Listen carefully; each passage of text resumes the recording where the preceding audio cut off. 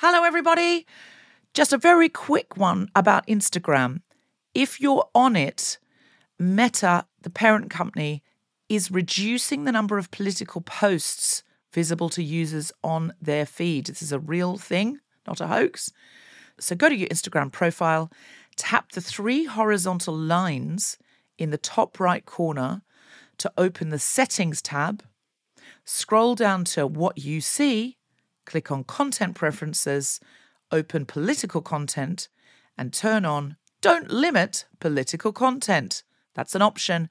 Otherwise, you won't see almost anything we post because we are deemed political. Please do that now, or you won't even see the posts about our shows, our fun things. So if you want to see Guilty Feminist content and know when we're coming to a place near you or releasing a new podcast, do it now.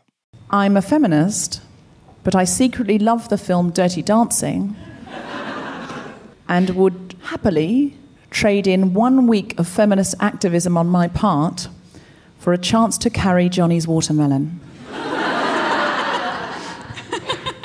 I'm a feminist, but when Deborah recently met and partied with my idol and huge crush, a musical theatre actor, I may have texted her, please, can we please get him on the Guilty Feminist? I don't even care if he's a feminist.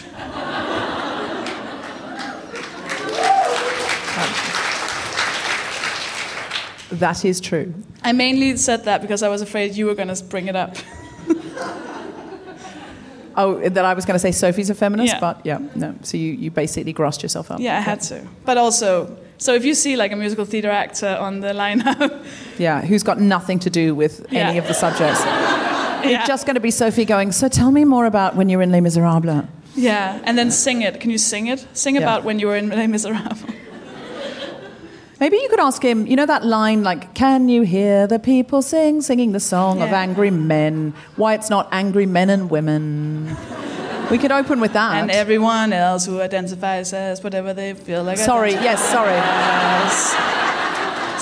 the song. Sing a song of angry men and women and maybe that's why they're angry, because no one respects them. Anyways. Yeah. It's a longer song, but I think more inclusive. We can agree. It's a better song.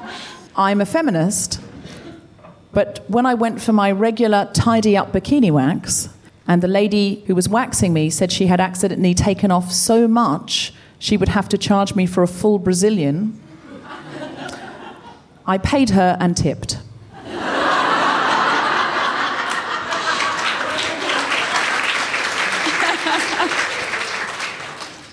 I'm a feminist.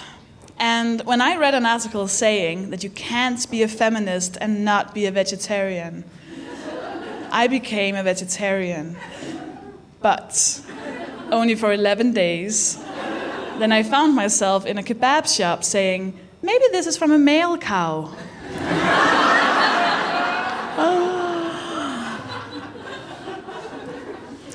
You had a bull kebab. Yes. Also, I think it might be lamb, but I'm not really sure. You don't know whether it was bull or lamb. Who knows what kebab is? No one knows. Shut up. No one knows. No one knows. So you had a bull or baby ram kebab. Regardless, it was male, so who cares? Mm-hmm. Right? Eat male animals. Eat No. It's not going to catch on. No. I don't think that's what the vegetarians were saying. I don't think that was their point at all. I'm a feminist, but when flipping around on television recently, I skipped past a worthy documentary on feminist prototypes in Shakespeare to watch Say Yes to the Dress, a reality show about choosing wedding gowns.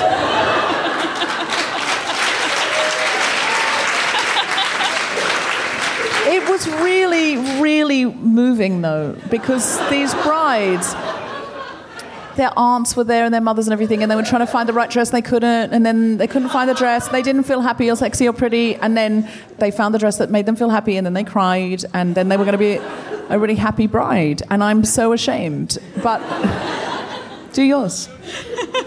I am ashamed. I'm so sorry. I actually, this is the first time I've ever been heckled in The Guilty Feminist. I mean, that somebody just shouted, "You should be. You should be ashamed." Welcome to Denmark, we completely... I'm a feminist, but I only recently came out as one, and I say came out as a feminist because that's what it feels like when you're in Denmark. I've lost friends when I started calling myself a feminist in Denmark. At one point, a Danish fellow comedian called me and said, do you need to get laid? Is that why you're now a feminist? Because I'm really concerned for you, so if you need me to come and fuck you, I mean... No. Just let me know. Oh, I heard like 3 people say, who? No. When I was in a meeting about doing a Danish TV show, the producer said, we're really concerned that you're a feminist because we want the show to be funny. And that all happened in Denmark, and that's why we're recording this episode in Denmark, because it's very necessary to talk about these things in Denmark. So please, welcome to the show!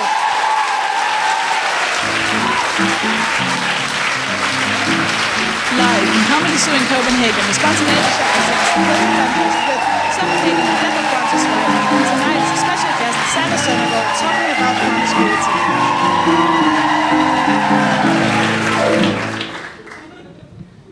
You're listening to The Guilty Feminist, the podcast in which we explore our noble goals as feminists and our hypocrisies and insecurities which undermine them. Deborah, so we're talking about promiscuity, obviously this whole thing about how, you're viewed differently if you're, as a woman, sleep with other people. And you had a challenge. What was your challenge?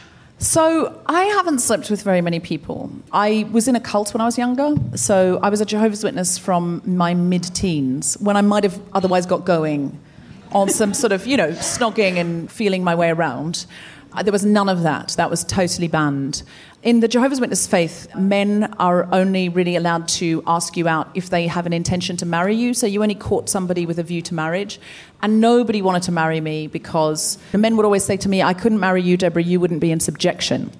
Because in subjection is what you need to be. If you're a Jehovah's Witness woman, you need to be submissive to the man. And they'd always say, look, you're fine, but you wouldn't let me be the head of the house. And they were fucking right.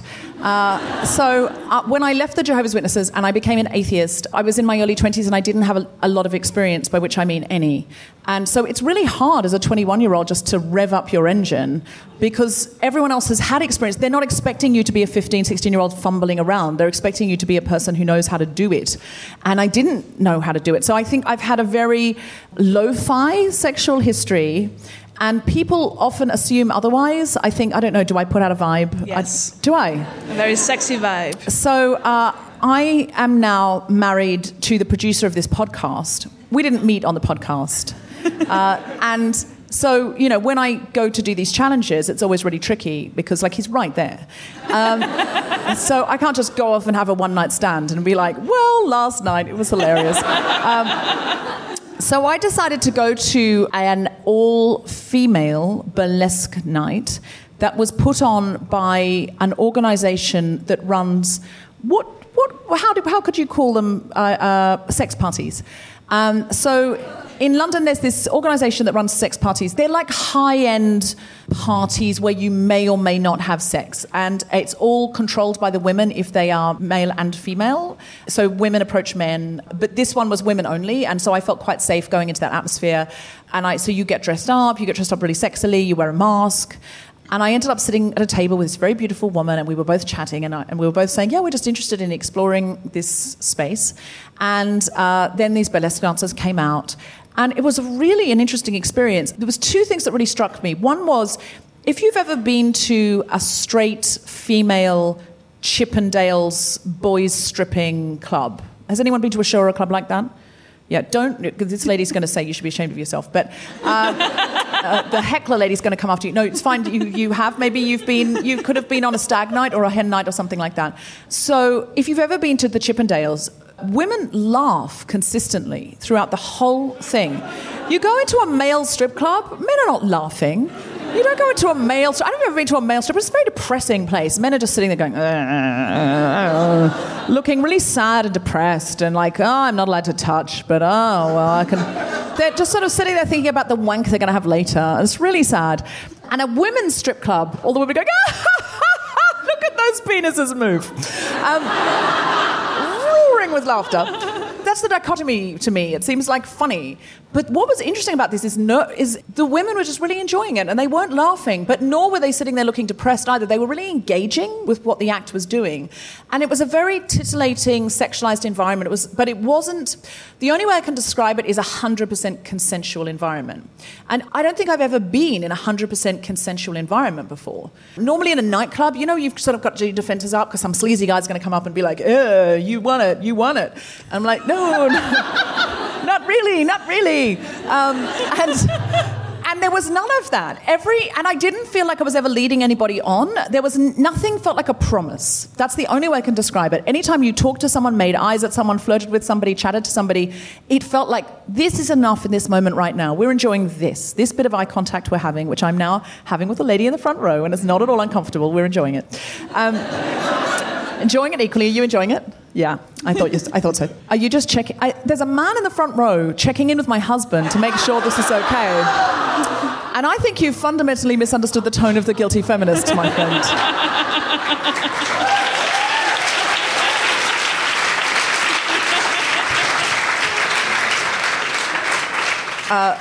So yeah, every single piece of eye contact, can I buy you a drink, shall we chat, was its own moment. It didn't have to be leading anywhere. It probably wasn't leading anywhere. It was just an enjoyable exchange. And I really felt like there was sexuality on every end of that spectrum and all the way in between. It was a very fluid sexuality. Afterwards, there was a room you could go to, and there were some people making out, and I'm sure some people went further. Some people were just dancing, but it was kind of, fun, sexy dancing. I left because I had to take my godchildren to Disneyland the next day. I don't know what to tell you. Draw your own conclusions. It just felt highly, highly like a place of consent, which was really lovely. And I'm not suggesting by any means that everyone has that experience in every same-sex club anyone's ever been to. I'm saying that was my experience, and it was really lovely, and I would do it again. That's cool.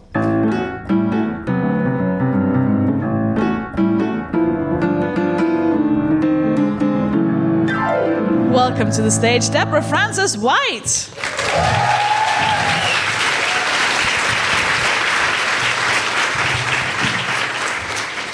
So our theme today is promiscuity, which is a $2 word for sleeping around. Sleeping with lots of different people. And I once did a show on this subject, and it was called How to Get Almost Anyone to Want to Sleep With You. And so I looked at what the received wisdom was, what advice was already out there, and I found there were 3 books: The Rules, The Game, and The Rules of the Game. Now, The Rules was a book for women, and the advice is basically to ignore a man's phone calls until he marries you. That is the advice. I think it's for Americans. I don't really think it's certainly not for British people, because it has advice like, don't drink on dates. How would we know it was a date? That is the defining feature of a British date. I don't know if that's the same in Denmark. Yeah, pretty much. And it says, don't go on a mini break with him until you have an engagement ring. How would anyone get pregnant?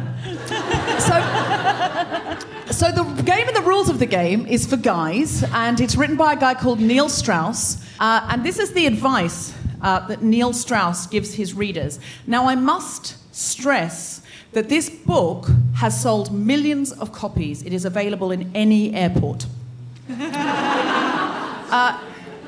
Has anybody here read The Game or The Rules of the Game? Yes?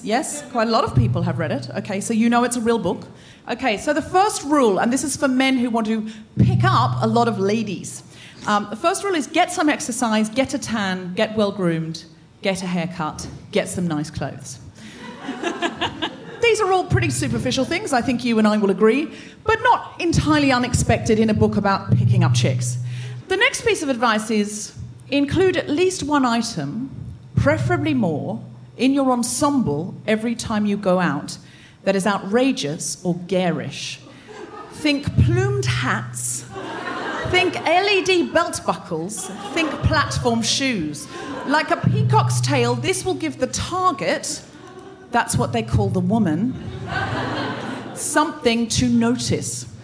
So now, ladies, you're in a crowded bar And you have a guy coming towards you in a plumed hat, platform shoes, and your name in lights on his belt buckle. When approaching, never approach directly from behind. It seems too creepy. Never approach directly from ahead. It seems too confrontational. The safest, least creepy, least threatening approaches are from 10 and 2 o'clock.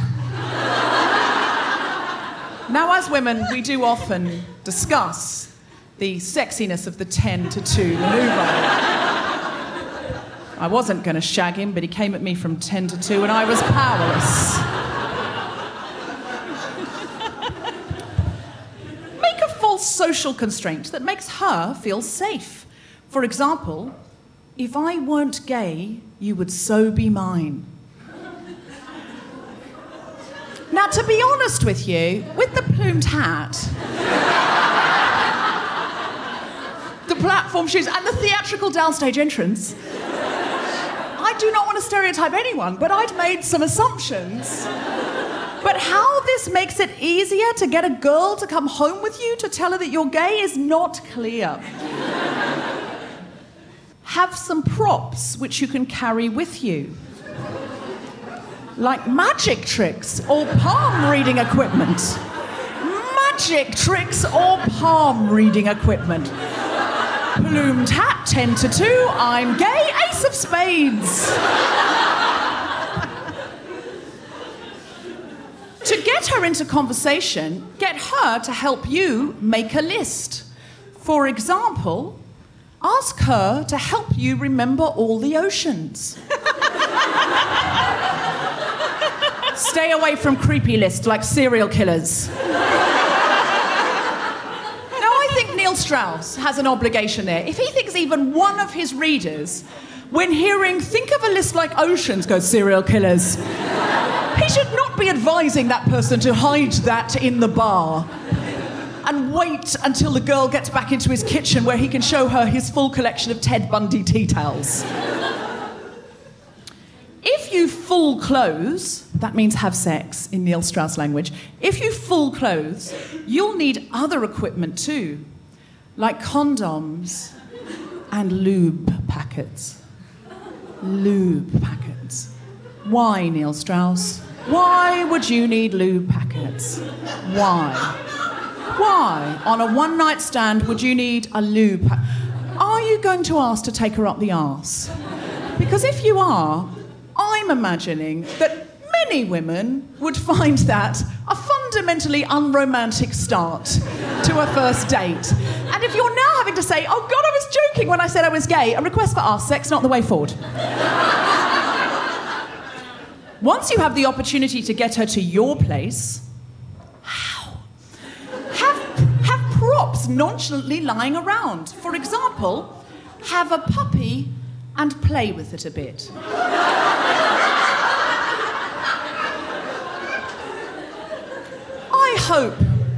I hope that's a euphemism. I hope that's not a real puppy. That's not right, is it? A dog is for life, not just for arse sex. Prime her to say yes by asking her a series of questions to which you know she'll say yes, before asking her the real question to which you want her to say yes. This makes her more likely to say yes. This is called the yes ladder. Now, I think the yes ladder goes something like this. Do you like ice cream? Yes. Do you like kittens? Yes. Do you like arse sex? Yes. I meant no. Too late to run the yes ladder! And they are the rules of the game.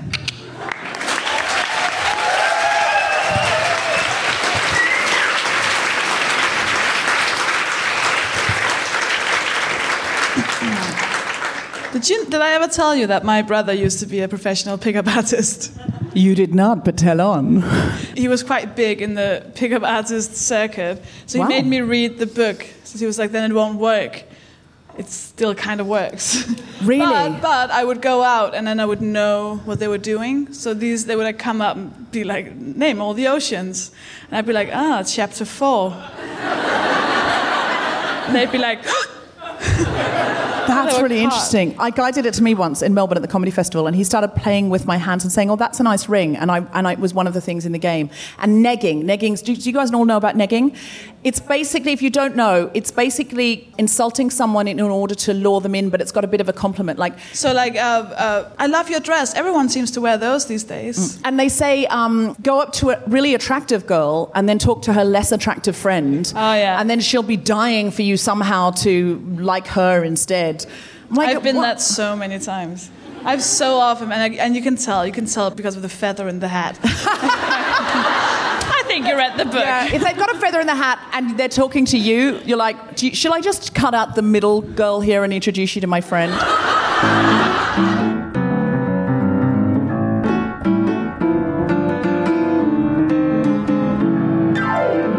What about your challenge, Sophie? I mean, yours was just so beautiful, and now I'm being like, for every man you didn't fuck, I fucked 5. Also a valid experience. I don't know. I mean, I found it really...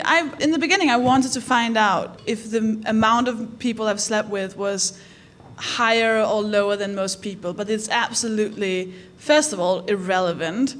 But it's also really hard to find out. So what I did instead, I started to have fun with this, and I made a list of everyone I've ever slept with, and I've done a little statistic. So first of all, I'd slept with, well, it depends what you're counting, really, but I think the final list ended on 20. Yeah, see, you don't know how to react. You're like, duh. You don't know. I mean, some of you will have slept with more, some will have slept with less. I mean, it's so weird, but so what I found out was... so 4 of them were musicians, 11 were comedians. Mistake. 13 were Danish, 7 were British. I regret 4. Which, when I've said that to a few people, they've all said, "Oh, only 4." But that's like full on, I didn't really want it, but I just didn't really bother saying no, and I needed a place to sleep. I didn't want to go home, and he was begging. I was like, "Oh, okay, fine, whatever." So like, would I go back? Would I do it again? No. 1 was in a bush. 10 of them were one-night stands. 3 of them were boyfriends. So the rest were more than one, but definitely not a relationship. So first of all, I wrote that on Facebook today. I said, I've slept with 19 people. That's before I remembered one of them. Yeah. One of the boyfriends. Oh, I know.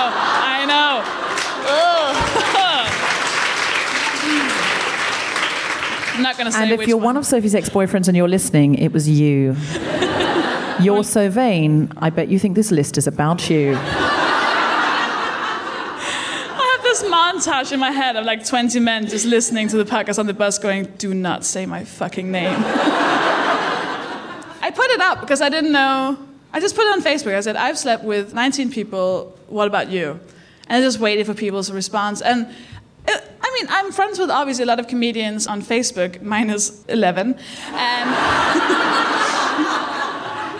And they're always like trying to be funny. Well, we're always trying to be funny on each other's statuses. But this one, people were horrendously unfunny. It was like everyone got really, really tense. And like 4 of them did the exact same joke. It was something like, "I've slept with hundreds of people in hostels while they were sleeping next to me." This is, right? Yeah, exactly. People seem to get really tense. Only a few of them answered honestly. Someone said that she'd slept with over 70. Someone said that she'd slept with at 12. There was someone who slept with 20. 2 people said they were virgins, and I know them, so that wasn't them being like, haha, being funny. They were actually just saying, "Hey, I'm a virgin," which I think that's really cool because that's a big taboo about that.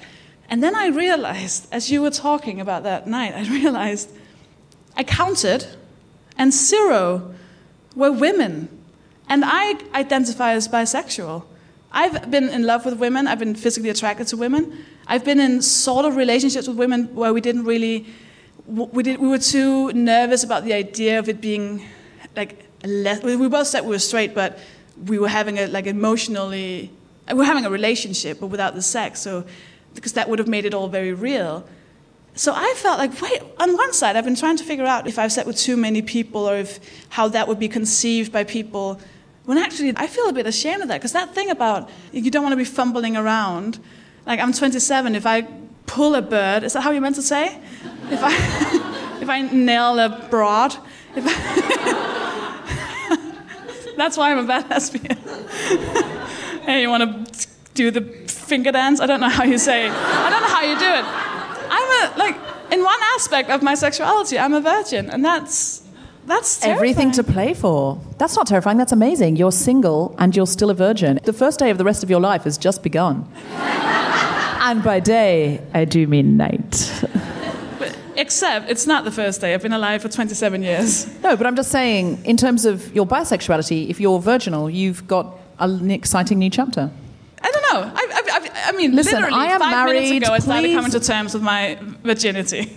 I am married. Please give me something vicariously to live through. Well, Please. It's not just up to me. Okay. And not anyone in the audience I just picked up on.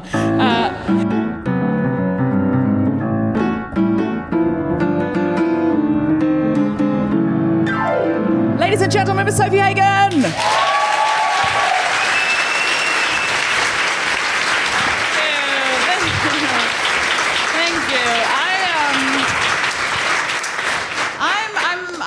I'm fine with casual sex. Like I'll have one-night stands. That's fine, but I'm not good at it afterwards. And I find I'm 27 now, and I've nailed down like the amount of time it takes for me to get over a one-night stand. Because for the first 4 days after, I'm not sure it's a one-night stand. So I've nailed it down. It's kind of like, so I go through like 4 stages. It's kind of like the stages of grief. Where it's like anger, denial, extreme horniness.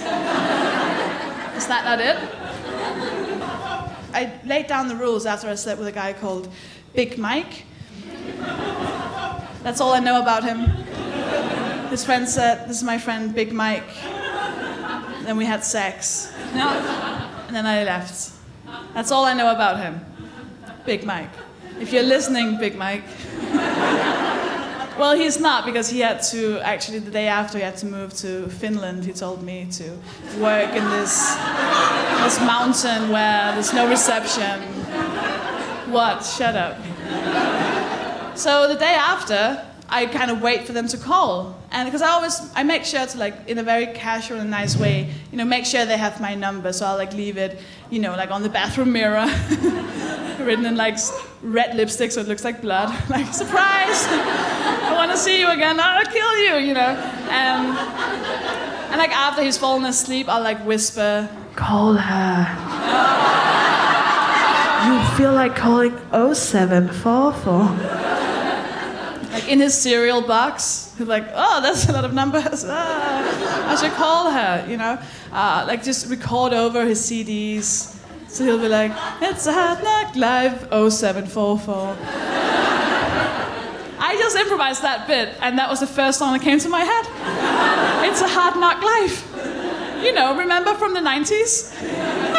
Great brain. So day 2, I start, that's the denial phase. I start planning our future, like when he calls. I'm like, okay, we'll have a summer wedding. He'll have to fly in from Finland for that, obs. What are we gonna call our kid? Little Big Mike? That doesn't work. And then on day 3, I finally shower.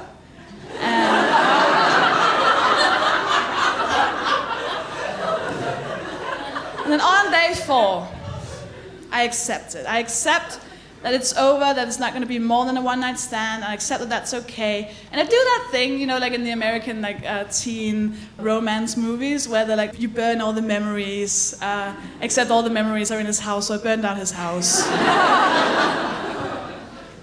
And then if he doesn't call, it makes sense because he's dead. So, thank you.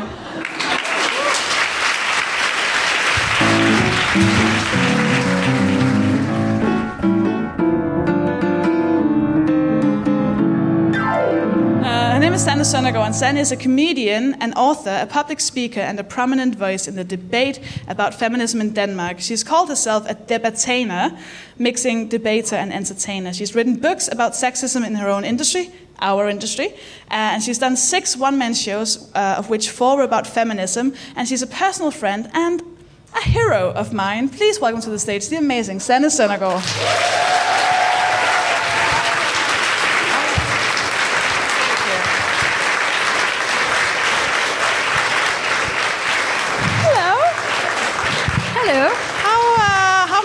How many men have you slept with? You just go straight for it. Yep. Yeah.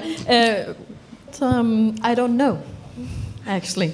Yeah. And it's not. I lost count, which is part of it. I stopped counting when I hit like 25, I think. But I decided not to count because I was like, why do I need that number? Why do I need a body count? I'm not a serial killer. I don't have to show people this number. I don't want to compare, because where is it going? Is it like, yeah, I slept with more people than you, or that I slept with less? Am I a slut? Am I not experimenting enough? And I decided that's not something I'm gonna. So I actually don't know. I had 5 years when I didn't sleep with anybody a couple of years ago, and yeah, that's more weird. I can feel the tension in here, because everybody was like, yeah, she slept with like hundreds of guys. Didn't she sleep with anyone for 5 years? That's actually true. I used to do some comedy where I would start by saying the real number of how long it's been since the last time I had sex, and I would in my head I would count before the show, and then I would say, and sometimes once it was like a year and a half, and I could hear people in the audience go, yeah, which is them saying, I fuck a lot, because that's how we're going, oh my God, I can't imagine the horror you would feel. Yeah, but that was the thing. I had my sexual debut when I was 16, which is quite normal, and I slept with a lot of guys, and I had a boyfriend, and I slept with a lot of guys, and I was like, yeah, now I've done that. I've had a lot of one-night stands, and it's kind of like McDonald's. You know, it's always late in the evening, you're a bit drunk, it's on the way home, it's easy, you feel greasy, it's and there is this, I won't call it shame, but then the next day you're like, you wouldn't do it sober. Yeah. It's funny you said the word slut. And I think slut is such an emotional word, because I think we all must have been called it in some aspect or another at some point, and it is this word that is so towards females. Like we don't really have a word for slut for men. Like that's man slut. Yeah, but isn't that like a stamp of pride? Isn't that? I mean, I don't know. It's interesting that you have to put man on the front of it. Yeah, like it's like career woman, man slut. It's like. It's like the other way around. Everything else we put women in front. Yeah, absolutely. One woman show. It's Yeah. The definition of a slut is a woman. Yeah. Next year I'm doing a one slut show. Yeah.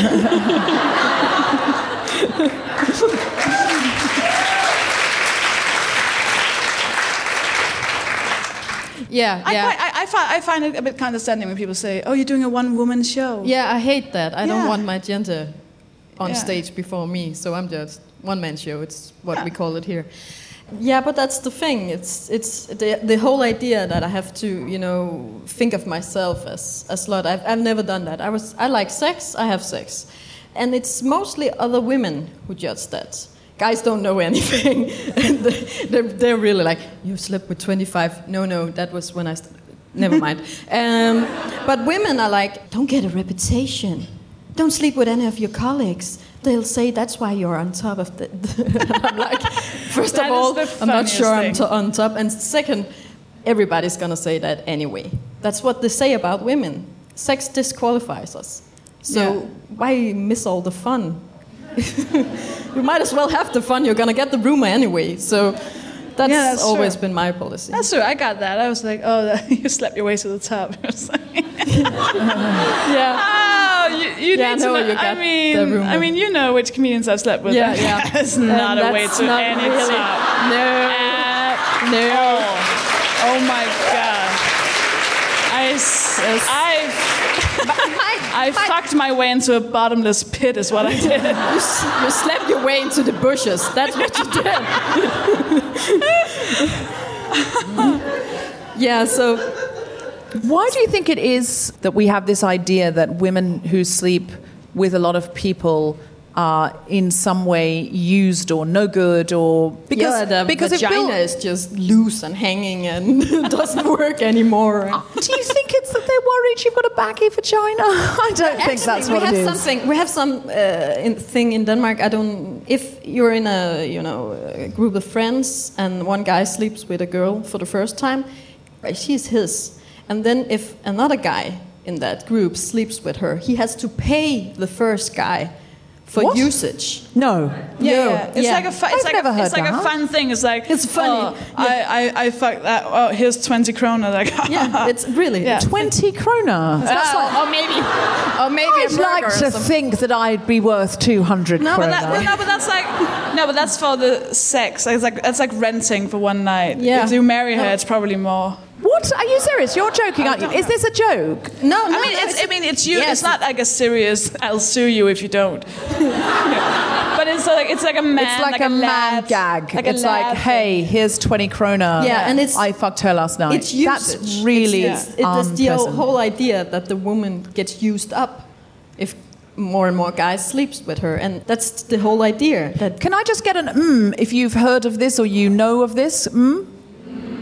And if you've never heard of this, go Okay, so insistent. Yeah, that's very, very interesting. That's a phenomenon here. It's a sort of brought to life example of what's going on everywhere, all over the world. That there's a monetary transaction, like I've used your girl, so you get a rental payment. Where do you think this comes from? This idea that women shouldn't sleep with lots of people, but men can sleep with as many people as they like. Well, it's the old idea that the woman has to be a virgin because otherwise the man won't know whether the children are his. The whole idea about virginity for women is basically down to that the man ensures his bloodline because of property. That's not that old, though. And did you know Sarah Pascoe? Has anyone read Sarah Pascoe's book? It's Animal: The Autobiography of a Female Body. And she talks about how in hunter-gatherer societies that wasn't the case at all. No, because they didn't have property. But it's interesting that idea of when the pastoral life came on, when we started planting things. Two things happened when we started planting things. One was property, because we could stay in the one spot and we could collect. Yeah. Hunter-gatherers can't have much because they have to carry it. And the other thing was that with the invention of the plough, we became men's economic inferiors. We became dependents because we could gather more than they could hunt. So we actually were the economic superiors when we were hunter-gatherers and we could have the babies. But once we settled down and the plough came along, we were always too pregnant to plough. We didn't have the upper body strength. And it's true, the plough is what screwed us over. I'm still a little bitter about the plough. I still feel like the plough fucked us. And from the plough, I really believe the patriarchy is the time period between the plough and the pill. Because the pill has freed us from having to be pregnant all of the goddamn time. And now we're coming out of the patriarchy and we're rising up into third wave feminism. Some men are very, very angry about it and they want to bring the plough back. Mm-hmm. Yeah. And we say no to the plough and yes to the pill. We're gonna get T-shirts made and they will say no to the plough. No to the plough, yes to the pill. Yes.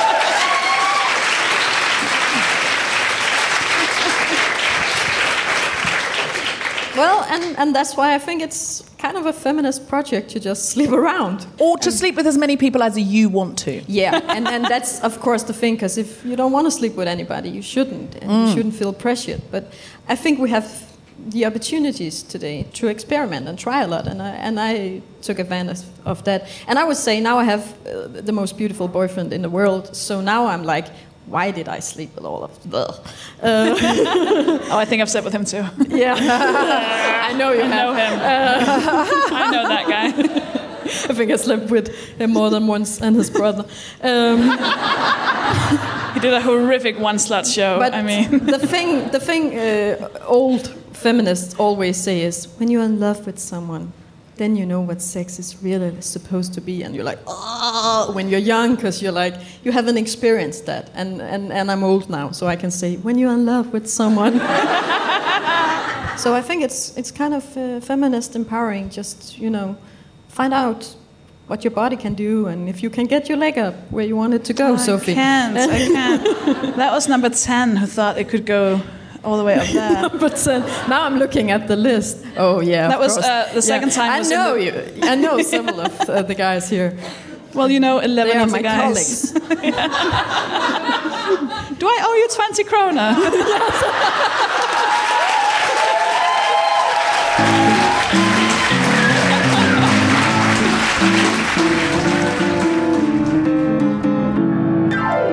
Are there any questions? Questions from the floor? Any questions? Well, I was just thinking about the old saying, everything is about sex except sex. Sex is about power. So when you think about why do men want women not to have sex, might be about control and power. Yeah, I was actually thinking that when you talked about the whole biology and the caveman thing. I've been with guys, number 7 particularly, who. Yeah. The only name I recognize there is my husband's, so it's. I'm kidding. I added him as a joke. Me too. You know what I mean? Doesn't make sense.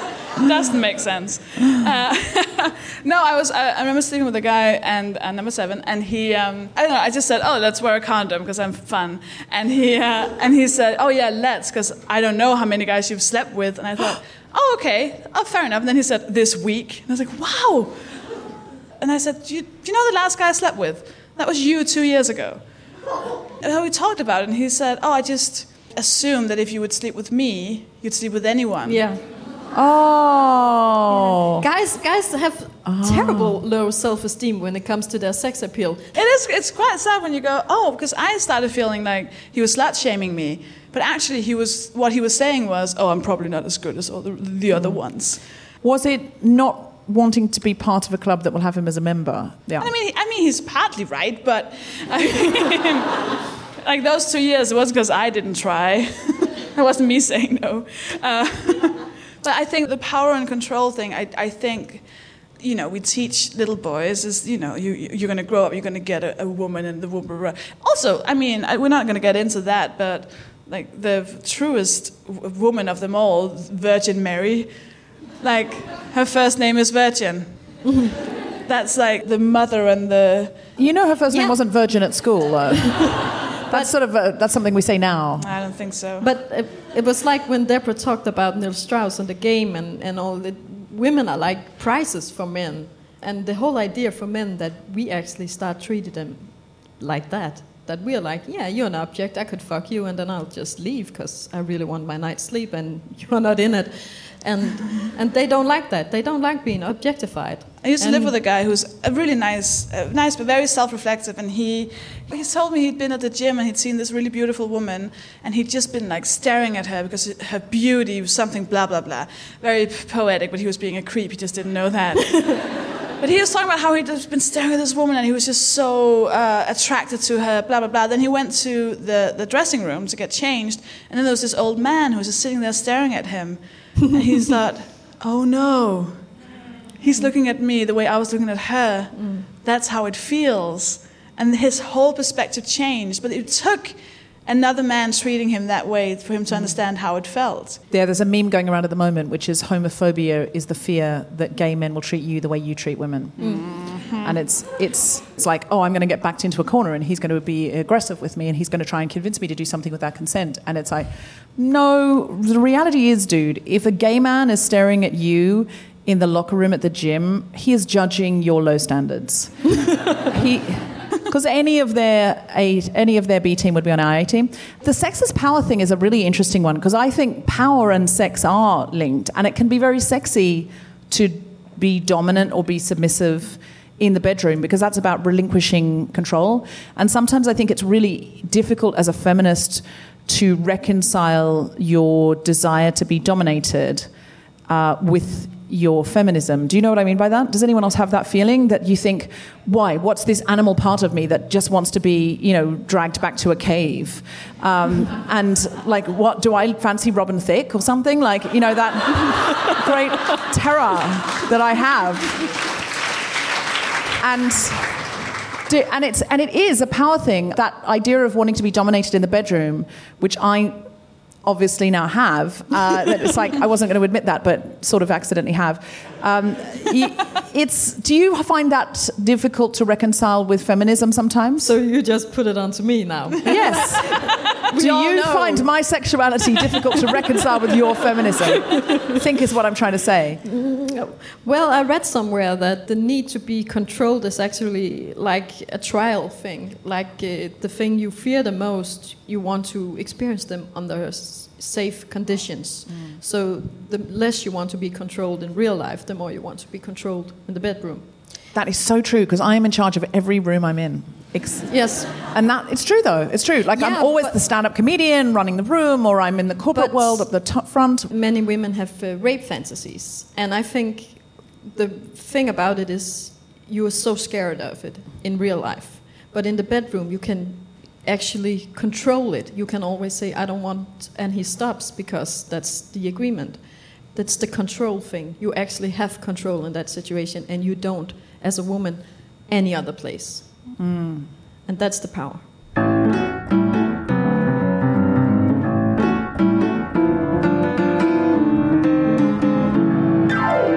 Sanne, do you have anything you want to plug?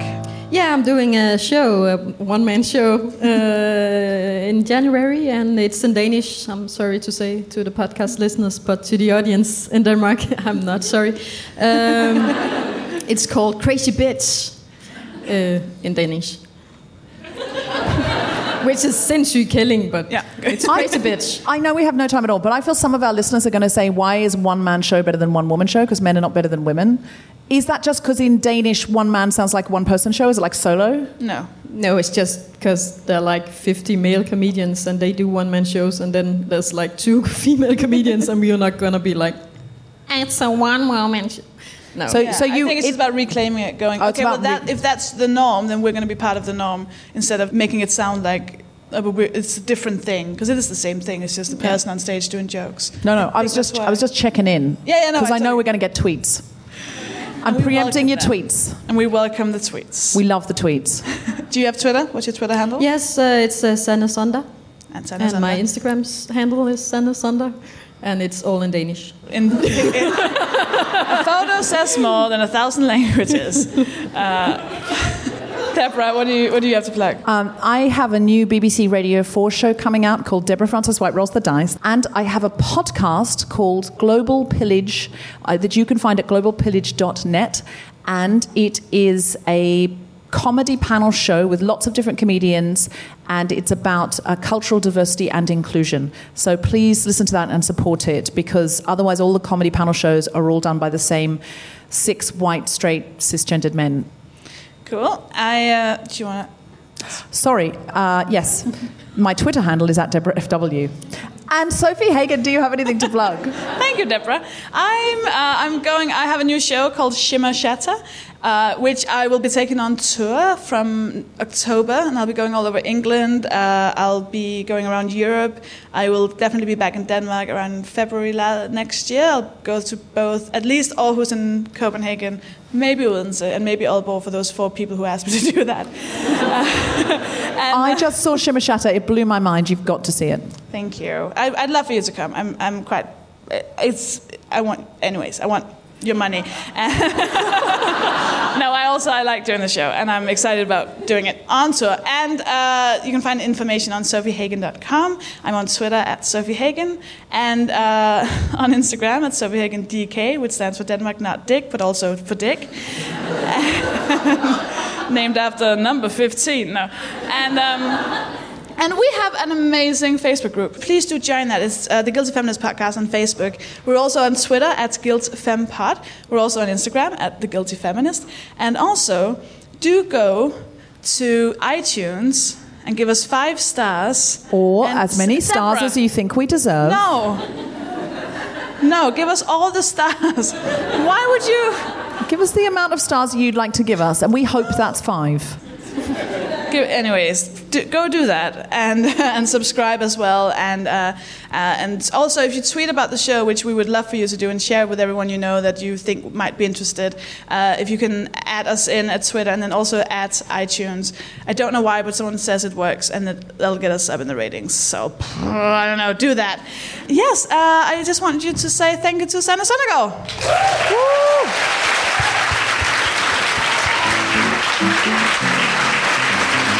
You have been listening to The Guilty Feminist with me, special guest Sanne Søndergaard. Producer was Tom Salinsky from the Spontaneity Shop. The recording engineer was Siri Gunnar Andersen. Music was by Mark Hodge. Thanks to everyone at the Comedy Zoo, as well as to all of you for listening. For more information about this and other episodes, visit guiltyfeminist.com.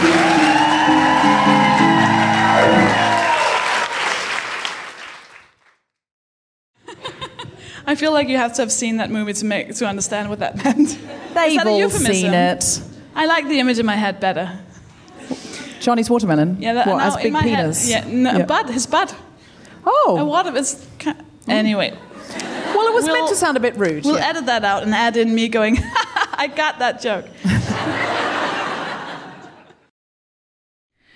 Hi, this is Sophie, and I just want to tell you that I'm going on tour with my brand new show, Shimmer Shatter, starting in October 2016. I will be visiting over 20 places in the UK, and I'm also going on a small tour of Denmark. For details and tickets, you can go to sophiehagen.com, and I can't wait to see you all.